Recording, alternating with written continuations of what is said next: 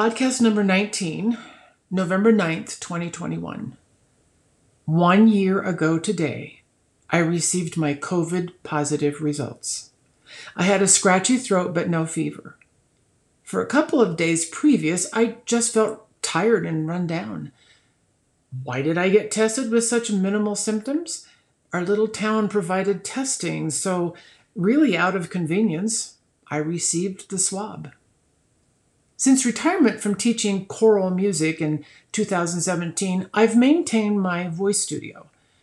So immediately I moved my students to Zoom, which actually turned out to be challenging, but yet a fun experience. And then came day number 6. I thought I was going to die. My head pounded, my heart felt like it would jump out of my chest, and I couldn't get out of bed. After all, mainstream media hammered into my very being that my morbidity rate was high. And then there was the death count, which rolled across every major network for months on end. I did think my life was coming to an end, but not because of my symptoms. What I experienced was the flu, nothing more, nothing less, although fever never did present. But the media convinced me this was to be the end. So why address my experience now, 1 year later? First and foremost, I thank God for not needing me in heaven quite yet. My so-called survival forced me to stop taking life for granted. Secondly, I am puzzled by prepositions. Did people die from COVID or with COVID?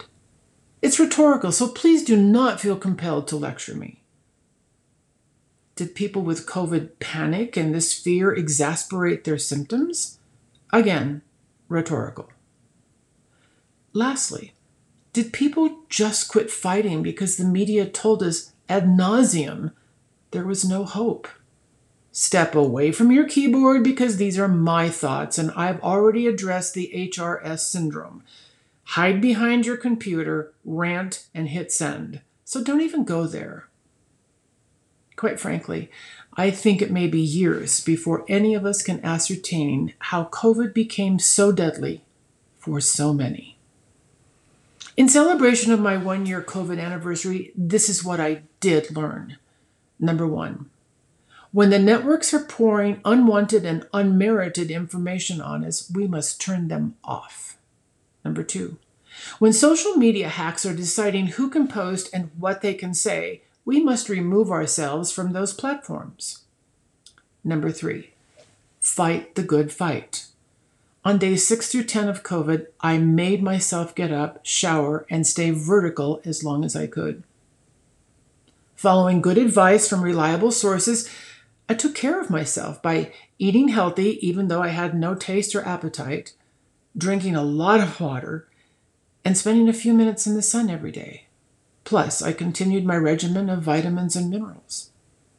Number 4, and this is the most important, I had very intimate conversations with God. I know my life's purpose, and I have not completed it yet. My other purpose, my wonderful grandchildren, are young enough that they need my life's perspective in their journey to adulthood. Simply put, I will not take my life for granted ever again.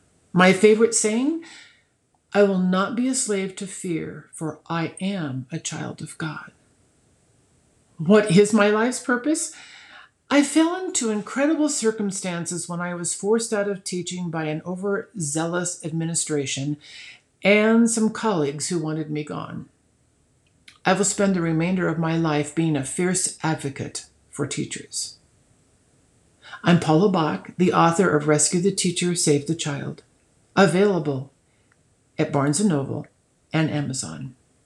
Tune in soon. Here's the tease. 'Tis the season to be thankful. Please share this link with any and all. You can find the written word of today's podcast at rescuetheteacher.com. That's rescuetheteacher, all one word, .com. If you or someone that you know is experiencing unfair practices in your or their teaching position, please reach out to me at rescuetheteacher@yahoo.com. That's rescuetheteacher, all one word, @yahoo.com. Thanks, everybody.